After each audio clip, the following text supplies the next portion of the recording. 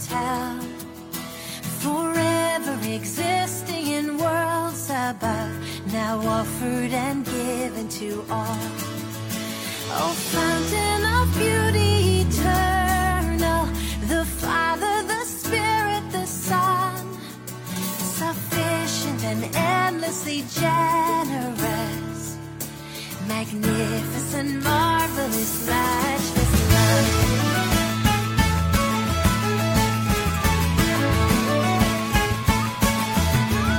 Creation is brimming with thankfulness, the mountains exultant they stand, the seasons rejoice in your faithfulness, all life is sustained by your hand. You crown every meadow with color, you paint every shade in the sky, each day the dawn wakes as an encore of magnificent, marvelous, matchless love. How great, how sure, His love endures forevermore. Magnificent, marvelous, matchless love.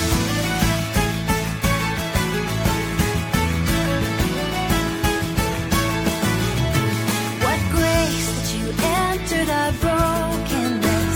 You came in the fullness of time.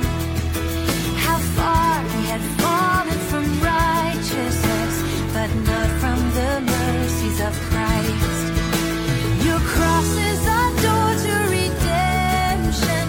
Your death is our fullness of life. That day how forgiveness flowed as a flood. Magnificent, marvelous, matchless love. How great, how sure His love. Good morning. You're all very welcome. It's nice to see people sprinting to get in the front doors of church and to be dry when you're inside as well. Just before we start, let me just mention a few things. First of all, I just want to say thanks to Dave Seward for the decorations that he put up single-handedly this week, and he also sorted out all the Christmas cards for us. So we're grateful for Dave, and also just then to remind you that the Christmas postbox is available today and only today. So if you have cards, they'll be collected today and given out by next Sunday, but we won't be receiving them next week. That's cards within the church fellowship, if you have those today. And then just some details about the shoe boxes that we sent off last week.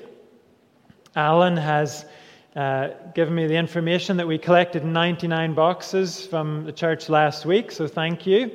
And on top of that, there were also donations of hats, scarves, gloves, and other items. Those will be used to fill boxes that come in partially full.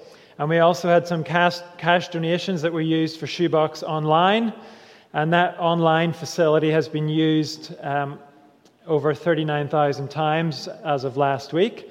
People making donations, so it's good to see that positive response, even though it's much more difficult this year with the shoe boxes. And as you can see on the screen, all the boxes from our area in the West Midlands are going to Belarus, Moldova, Nigeria, and Liberia. So if you sent a box, it'll be in one of those places. It doesn't narrow it down massively, but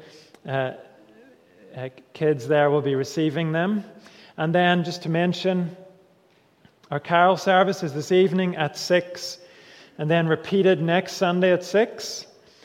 There are still some spaces available, but I'd encourage you, if you haven't booked yet, to try to come this evening, because what we don't want is that we have our carol service tonight with empty seats, and then next week there are people at the last minute who want to come and can't find a seat. So if you could make it this evening, if you're not already booked, that would be helpful. And then in the week we have an online prayer meeting, and we'd love to see you joining in with that. Steve will send details for how you can be part of that on Thursday evening.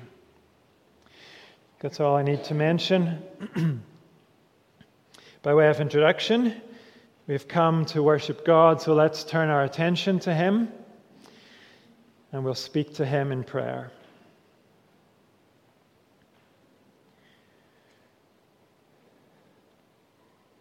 Lord God, we come to you as the sovereign Lord, the one whose sovereign rule reaches to the ends of the earth.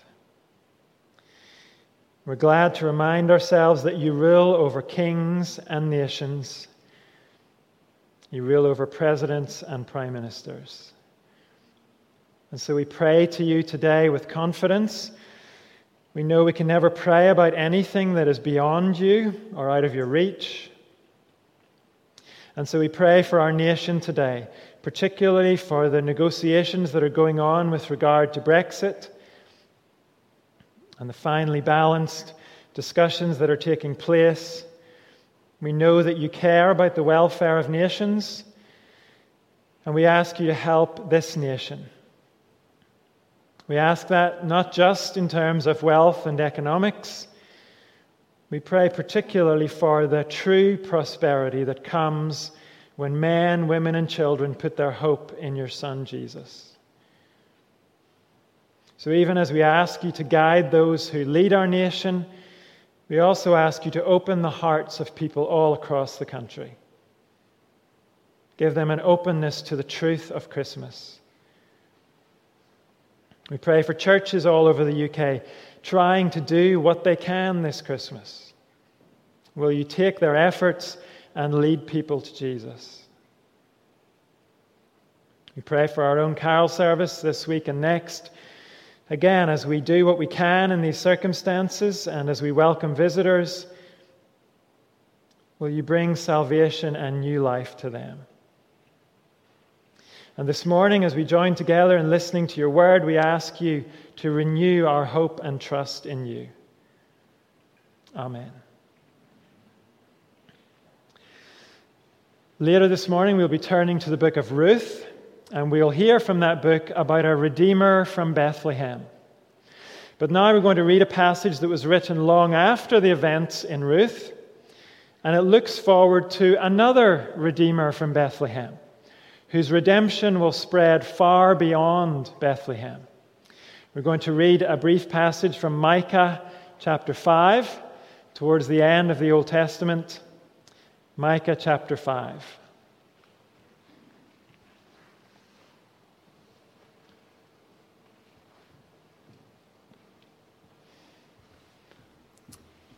But you, Bethlehem Ephrathah, though you are small among the clans of Judah, out of you will come for me one who will be ruler over Israel, whose origins are from of old, from ancient times.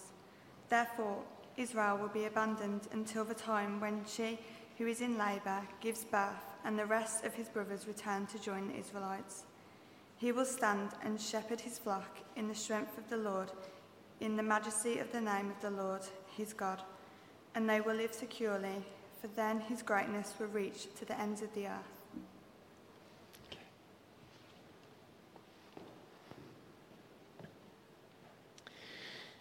Our first song speaks about the birth of this promised one.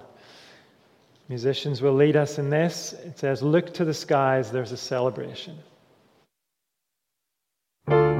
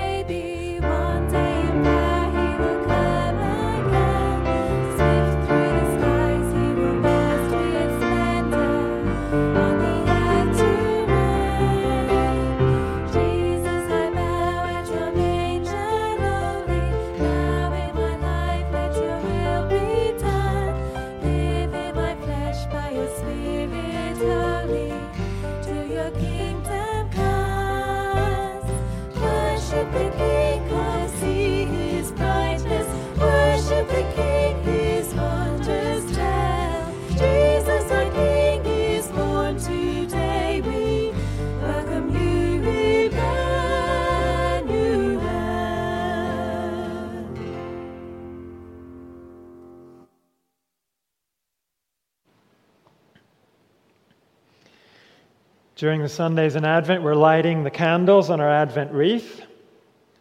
And today we come to our third candle. The first two candles are purple, symbolizing Jesus' royalty. He is the King. And today we'll be also lighting the third candle, the pink one, which represents the joy that Jesus brings. Before that, we're going to have a short reading from Isaiah, talking about that joy. And Oliver is going to do double duty today. He's going to do the reading and then light the candles as well.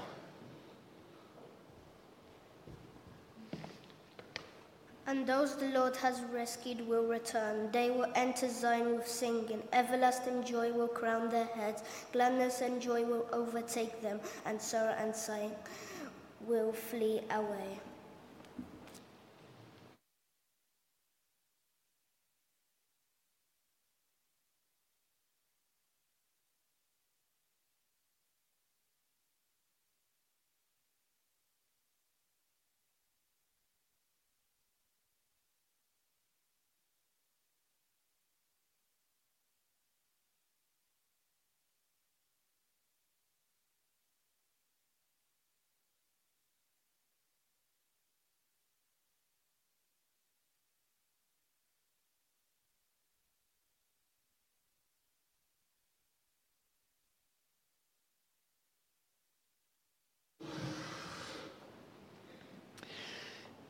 Before we have our next song, I'm going to ask you if you'll stand with me and we'll join in a prayer, giving thanks for Jesus and everything that he brings to us.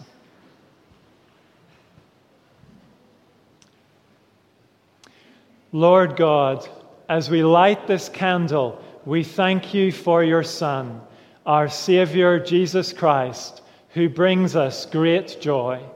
We who have walked in the valley of the shadow of death have found life in the resurrection of Jesus Christ. We give you thanks and praise in Jesus' name. Amen.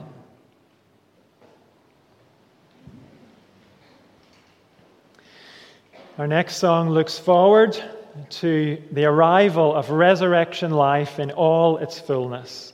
There is a day. There is a day that all creation's waiting for. A day of freedom and liberation for the earth.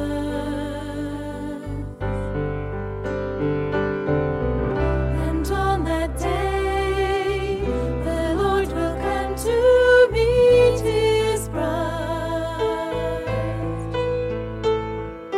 And when we see him, in an instant we'll be changed. The trumpet sounds, and the dead will then be raised. By his power, never to perish again. Once only flesh, now clothed with immortality.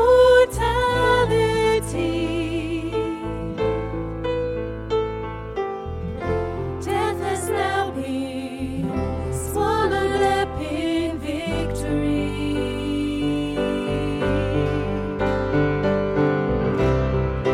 We will meet him in the air, and then we will be like him, for we will see him as he is. Amen. Then all hurt and pain will cease, and we'll be with him forever. And in his glory we will live. Amen. Amen.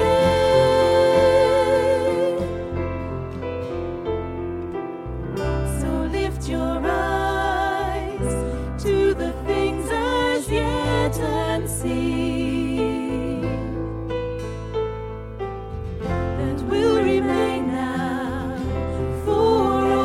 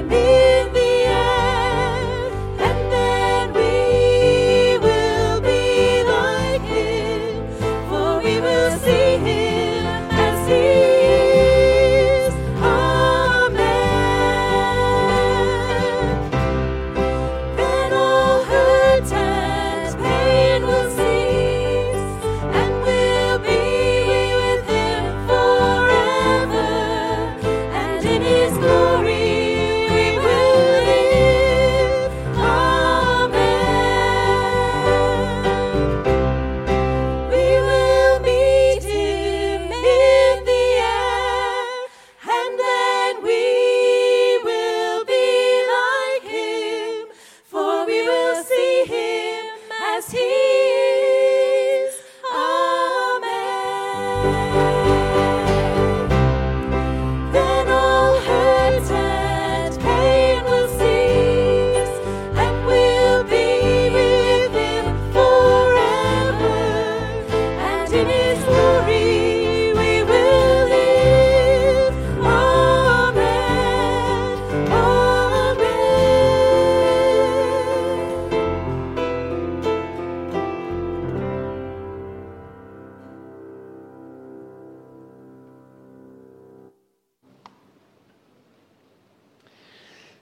At this point, the Sunday school will be moving next door to continue their time of worship just through this door here. Anyone in primary school age is very welcome to go.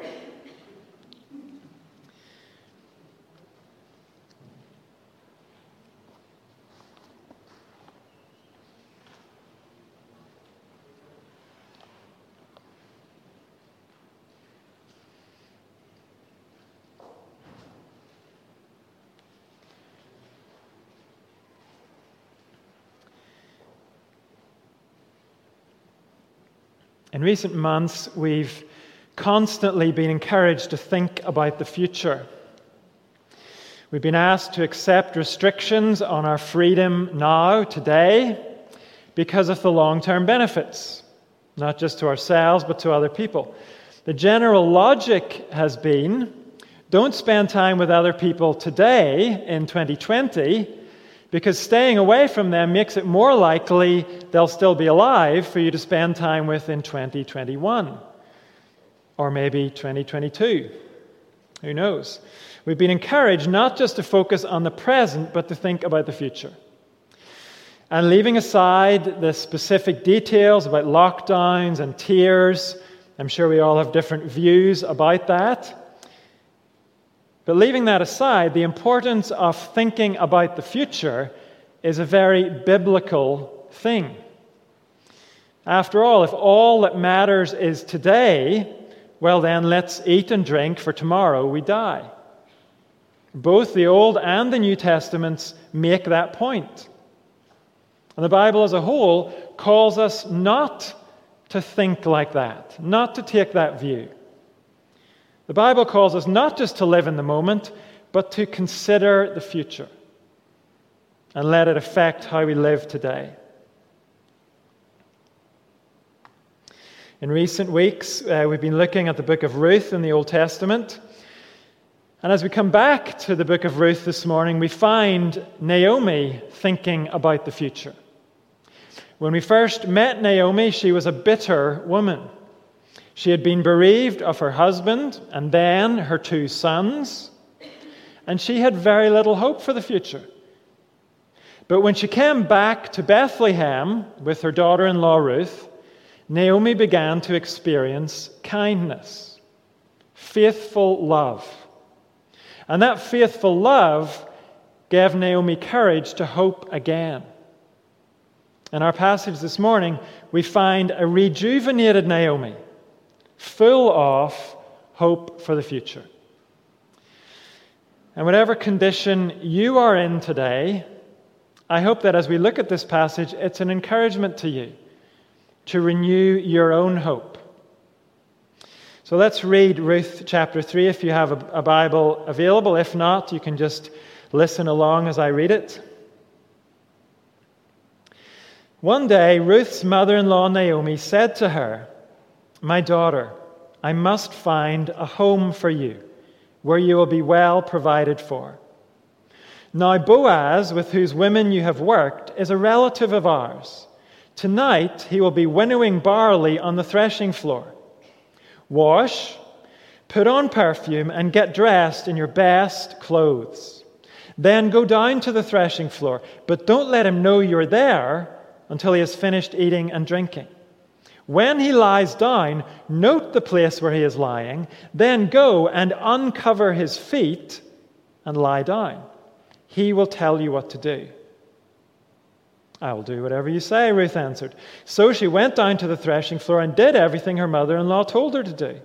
When Boaz had finished eating and drinking and was in good spirits, he went over to lie down at the far end of the grain pile.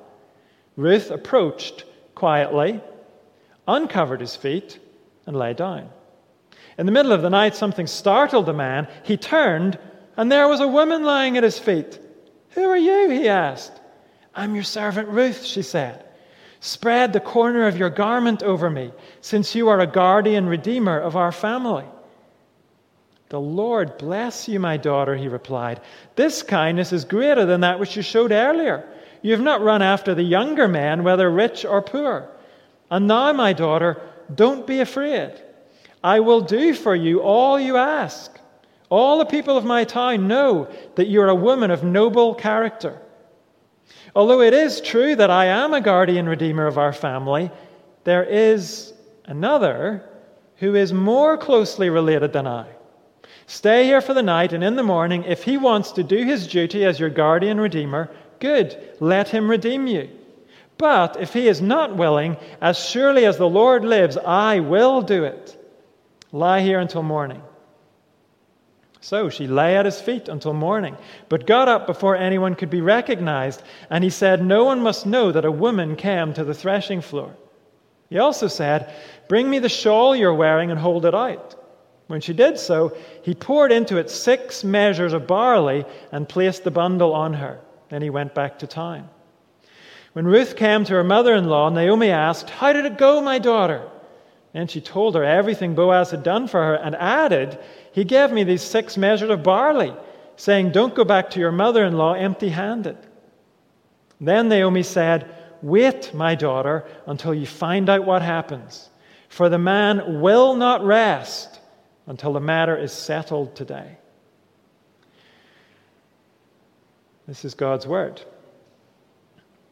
And it's a passage that begins and ends with the mention of rest. First, we find Naomi and Ruth looking for rest. Then we have the assurance of a Redeemer who will not rest. First, we have 2 ladies looking for rest from the right person. In chapter 2, the focus was on the harvest that was going on in Bethlehem. Naomi and Ruth returned from Moab to Bethlehem just as the barley harvest was beginning. And Ruth went out hoping to benefit from the harvest. And against all the odds, she found a welcome in the field of Boaz. That welcome was against all the odds because Ruth is a Moabite. She is a big-time outsider in Israel. Her people, the Moabites, are enemies of Israel. And the height of Ruth's expectations was that she would be allowed to glean in someone's field. That meant just being allowed to pick up the scraps that were dropped by the harvesters. But in Boaz's field, Ruth found an unexpected welcome. And, following on from that, she found an extravagant acceptance. Because Boaz did not just tolerate Ruth being in his field, he brought her in to share a feast with his workers. And he sent her home to Naomi with more than she could ever have hoped for. Thanks to Boaz's generosity, on her first day, Ruth took home the equivalent of 2 weeks' rations for a worker. And when Naomi sees that blessing Ruth has received, Naomi's heart comes alive again. She recognizes the Lord's faithful love in this, and her mind begins to consider the future. She doesn't just think about the present and say, "Great, let's eat and drink, tomorrow we die." We see that here in chapter 3, verse 1. One day, Ruth's mother-in-law, Naomi, said to her, "My daughter, I must find a home for you where you will be well provided for." Considering how little they had expected in Bethlehem, Naomi and Ruth have been experiencing fantastic blessing. But the time of harvest lasted 6 or 7 weeks. And Naomi knows if these present blessings are all they have, then they're in trouble. Because as we'll see in a moment, the harvest is now at an end. Naomi knows they need more than just grain for today. They need hope for tomorrow and next year and beyond that. Without that, these present blessings will have been for nothing. So Naomi says to Ruth, I must find a home for you. Literally, I must find rest for you. If you're using the NIV, there's a little footnote pointing that out to you. So why does the main text of the NIV say a home? Well, it's because when we talk about rest today, we usually mean a night's sleep or maybe a few weeks' holiday. But Naomi is talking about something more permanent than that. She's talking about a resting place.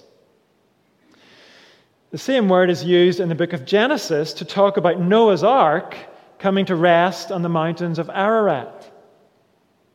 Unless the world flooded again, that ark was never going to move from there. It had found a permanent home at the top of those mountains. And that's the kind of thing Naomi has in mind for Ruth. A permanent home, a secure future. Not just a place where Ruth can settle, but also a place where she'll be well provided for.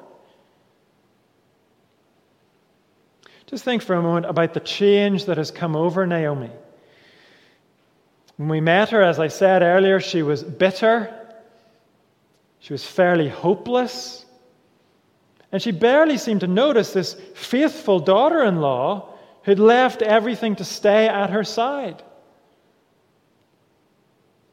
But now, the Lord's love, shown through Boaz, it's transformed Naomi. Her experience of the Lord's love has warmed her up to the point where she doesn't mention her own losses anymore. She's concerned that Ruth be well provided for. And Naomi knows exactly where to look for this resting place for Ruth. It's obvious. Boaz. She says in verse 2, tonight he will be winnowing barley on the threshing floor. That's what tells us the harvest is at an end. Winnowing involved throwing the harvested grain up into the air, and that separated the useless chaff, which would blow away, from the heavier kernels of grain, which would fall back to the ground. Winnowing and the party that went along with it was the climax of the harvest. So, with the future in mind, this is the time to act. But as we read this, we might have some questions about Naomi's instructions to Ruth. She's to doll herself up and then go secretly to the threshing floor. And in verse 4, Naomi says, when he lies down, note the place where he is lying, then go and uncover his feet and lie down. He will tell you what to do. The reason Boaz would sleep at the threshing floor is to protect the grain from being stolen before he can sell it. But why would Ruth sidle up to him there in such a secretive way? Why not just wait a day or two till he's back home and then knock on his front door? I think the answer is this way will save Boaz and Ruth from any embarrassment. Because Ruth is going to ask a very big thing. First, she's going to put aside her widow's clothes and dress normally. That's what this washing, putting on perfume and her best clothes is about. It's not really so Boaz notices how attractive she is. This is a signal that Ruth is not in mourning for her dead husband anymore. She is available for marriage. But in this culture, to arrive at Boaz's front door like that, in full view of the people of Bethlehem, it would have put a lot of pressure on Boaz. And it would have humiliated Ruth if he turned her away. But this way, by going to him at the threshing floor at night, only Boaz and Ruth are going to know what passes between them. So this meeting at the threshing floor is not a seduction scene. It's a way to honor Boaz by not putting public pressure on him. And it's a way to save Ruth from public humiliation if Boaz backs away. And Naomi has thought of everything to make sure Boaz doesn't sleep right through the night, and to avoid having to wake him up forcefully, which might make him yell out, to avoid that, Ruth is to uncover his feet so that he gets cold in the night and wakes up more gradually. And at that point, Naomi knows it will all be down to Boaz. At the end of verse 4, she says to Ruth, "He will tell you what to do. He'll smell the perfume, and if there's enough moonlight, he'll see your lipstick and your sparkly dress, and he will get the picture. You've put your mourning clothes away, and then he'll decide whether he's open to marrying you or not." Well, Ruth does what Naomi tells her, but actually she does more than she was told. When Boaz wakes up, he's understandably shocked to find a woman lying at his feet. She hadn't been there last time he looked. And while he might be able to make out her lipstick and her sparkly dress, he can't tell who it is exactly. And when he asks, "Who are you?" Ruth answers very boldly in verse 9. "I'm your servant Ruth," she said. "Spread the corner of your garment over me, since you are a guardian redeemer of our family." The first thing to notice is how Ruth's own understanding of herself has changed. When she first met Boaz, she said, "Why have I found such favor in your eyes, that you notice me, a foreigner?" She also said, "You've put me at ease by speaking kindly to your servant, though I do not have the standing of one of your servants." Ruth was very conscious she didn't belong. But now, having experienced acceptance and faithful love, notice she no longer refers to herself as a foreigner. And she no longer says, "I don't have the standing of a servant."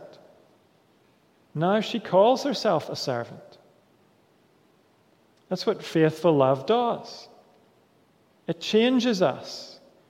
It changes how we see ourselves, from outsiders to men and women who belong. Of course, we might not think it's a big improvement from thinking of yourself as an outsider to begin to think of yourself as a servant. But there is dignity in being the servant of a man of standing. That's what Boaz is. It is a huge step forward to move from being a hated outsider to being one of his people. It is an honor, isn't it, to serve someone who is so worthy and so honorable? And for us, if we're Christians, isn't it an honor to be called servants of God? There's nothing demeaning about serving the Creator of the universe, the Lord of all creation. It is an honor to serve a worthy master. But here, Ruth boldly asks for more than that. She says, "Spread the corner of your garment over me." Now that does not mean it's cold out here, so let me share your blanket. It's not what she's saying. Literally, she says, "Spread your wings over me." Now, if we have read chapter 2 of this book, that ought to ring a bell with us. Because there in chapter 2, Boaz said to Ruth, "You have come to take refuge under the Lord's wings." You've come to him for protection, for care and favor. You've come to him as your resting place. And now, here at the threshing floor, Ruth takes those same words and she says to Boaz, "I'm asking you to be the one who delivers the Lord's protection and care to me." And she says, "I haven't come to you randomly to ask that. I've come to you since you are a guardian redeemer to our family." In other words, I've come to you because of your position as a guardian redeemer. What does that mean? Well, if you glance down to the bottom of the page, the NIV has a footnote explaining The Hebrew word for guardian redeemer is a legal term for one who has the obligation to redeem a relative in serious difficulty. In other words, he was obliged to help them out of their serious difficulty. That obligation was part of God's law. It was set out in the book of Leviticus in the Old Testament. And this is why Naomi was bouncing with excitement when Boaz welcomed Ruth to glean in his field. Naomi knew that Boaz was a guardian redeemer. He had the legal position in relation to her family. And now, his kindness to Ruth gave hope that he might provide a future for her too. But it's not certain yet. Why not? Well, there is a complication. Although Ruth has been welcomed and accepted as a servant, she is not an Israelite. And actually, when Naomi's husband Elimelech took his family to Moab years before this, and then married his sons to Moabite women, he was defying God's law. Israelites were not to marry Moabites because of the history of Moabites pulling Israelites away from God. So that puts a big question mark over what Boaz's responsibility really is here. Yes, he has a definite responsibility to Naomi's family, but does that include a responsibility to a Moabite woman who, according to God's law, should never have been in Naomi's family? It seems pretty clear Boaz is not bound here. He has a perfectly reasonable excuse for saying no. Naomi was bold to send Ruth to Boaz. Ruth was even more bold to come and then essentially ask Boaz to marry her. But Ruth and Naomi must both know if Boaz does marry Ruth, it will be an act of grace on his part. It will be beyond the letter of the law. It will be the greatest kindness yet. But Ruth and Naomi know Boaz is the right person to come to. He has shown faithful love to an outsider. He has shown himself to be welcoming and accepting. And he has the resources to provide for them. If they are to have a future, Boaz is the man to look to. And if we pause and just think this through in terms of ourselves and our own hopes, maybe we can see, as wonderful as it is to be accepted by God now, as wonderful as it is to live in the knowledge we are accepted, as wonderful as it is to be a servant of God, to have that meaning and purpose in our lives, isn't it true that we want more than that? Like Naomi and Ruth, don't we want a future too? In our case, we want to know there's an eternal home for us, where we will be well provided for and secure, where we can rest, not in darkness and death, but in life, in the presence of one who loves us eternally.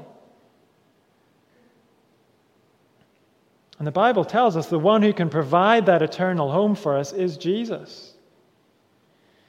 He is the right person to come to with our longings for a future. Because the same God who made provision for guardian redeemers in Israel, that same God has appointed Jesus as the great Redeemer. Our hope for the future lies with Jesus.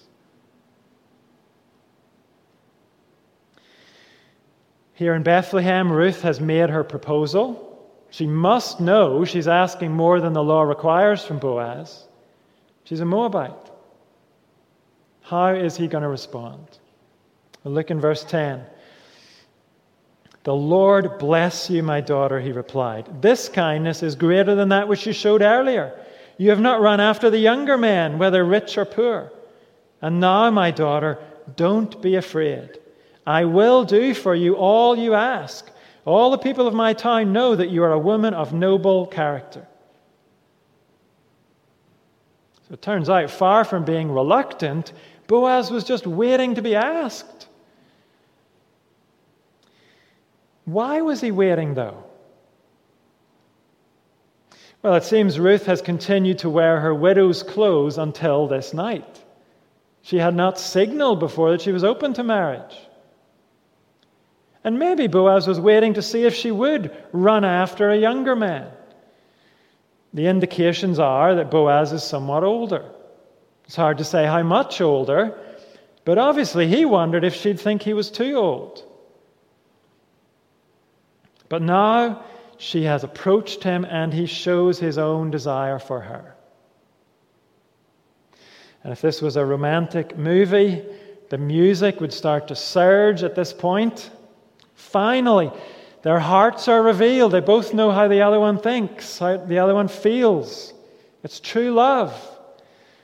Get the carriage, get the confetti. But this isn't a romantic movie.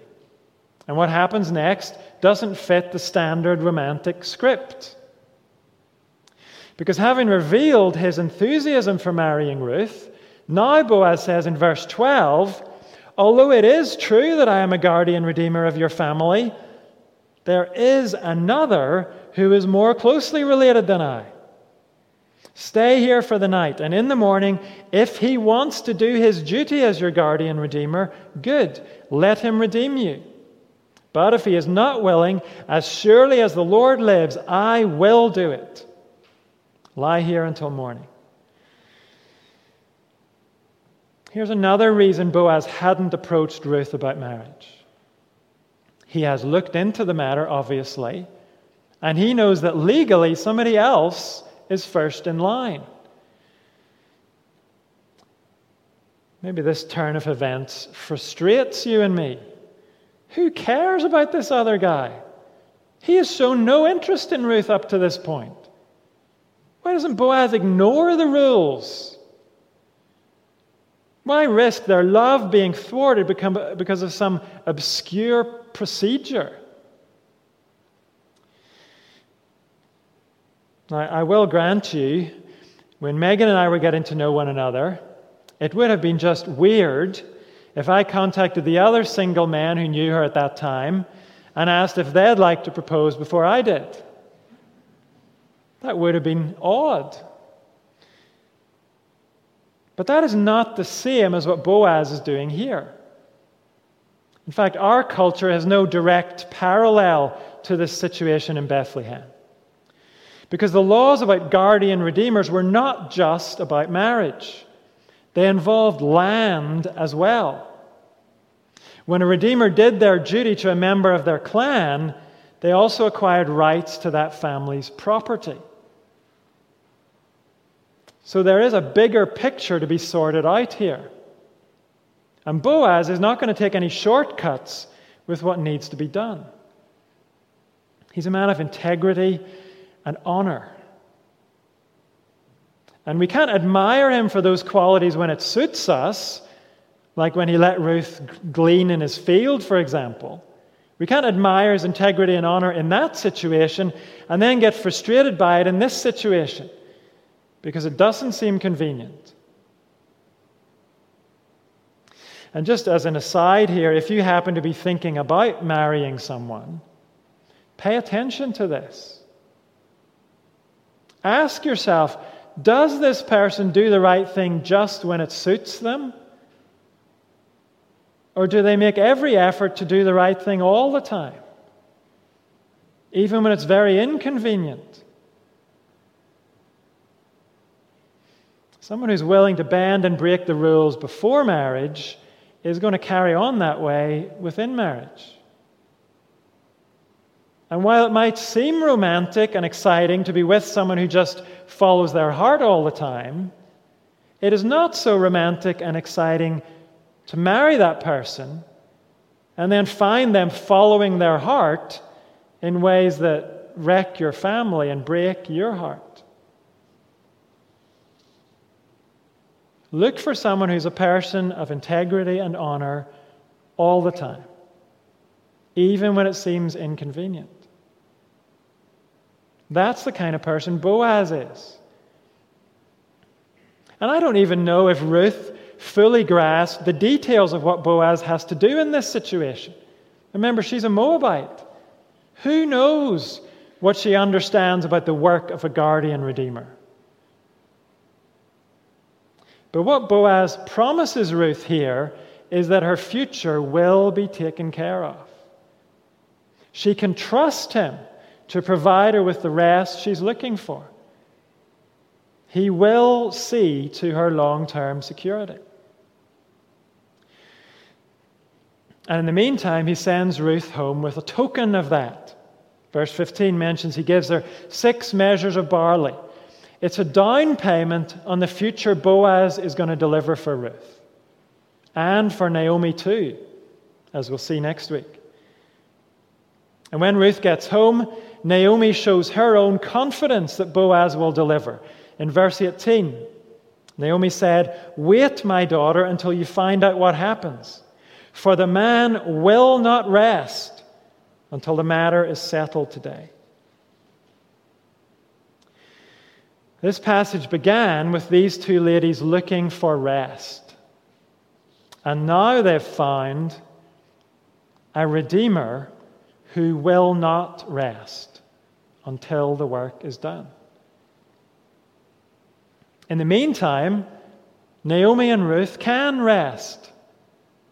They can be at peace. In Boaz, they've found the right person. He's the Redeemer they can count on. They have put their hope in him, and their hope is well placed.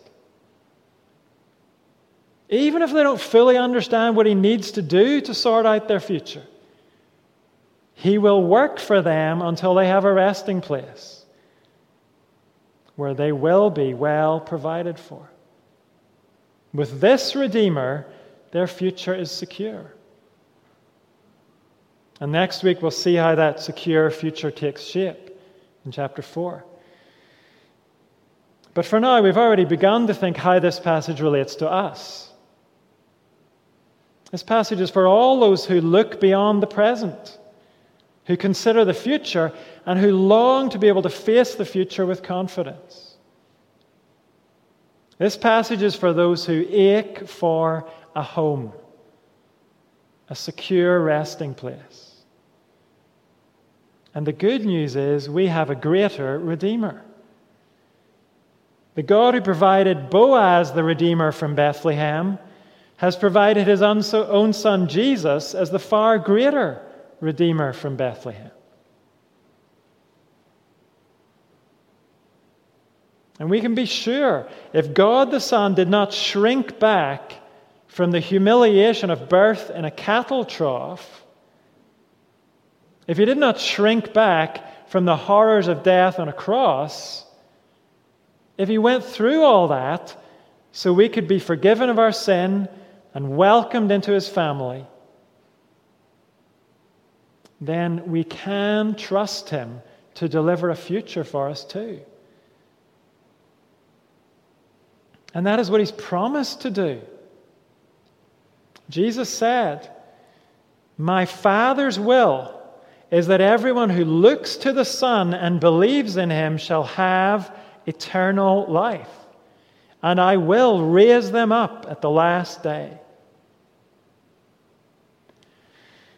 Our future is sure when we look to Jesus and believe in him. And Jesus will not rest till we're welcomed into that future. The New Testament says he is always interceding for us. He's always working for our good, even in our deepest distress. We might not find it easy to trust him during those times. We may have little or no idea what he's up to during those times of our lives. But we can be confident. Jesus, the Redeemer who died and rose for us, will bring us safely to the place of perfect rest. And whatever we lack now, today, in our eternal home, we will be well provided for. So Advent is a time not only to celebrate what Jesus has done at his first arrival on earth, Advent is also a time to trust him with our present and put our hope in him for the future. Our Redeemer is Lord of the future. Our last song helps us to look forward full of hope because of Jesus. Rejoicing in hope, we wait for our King.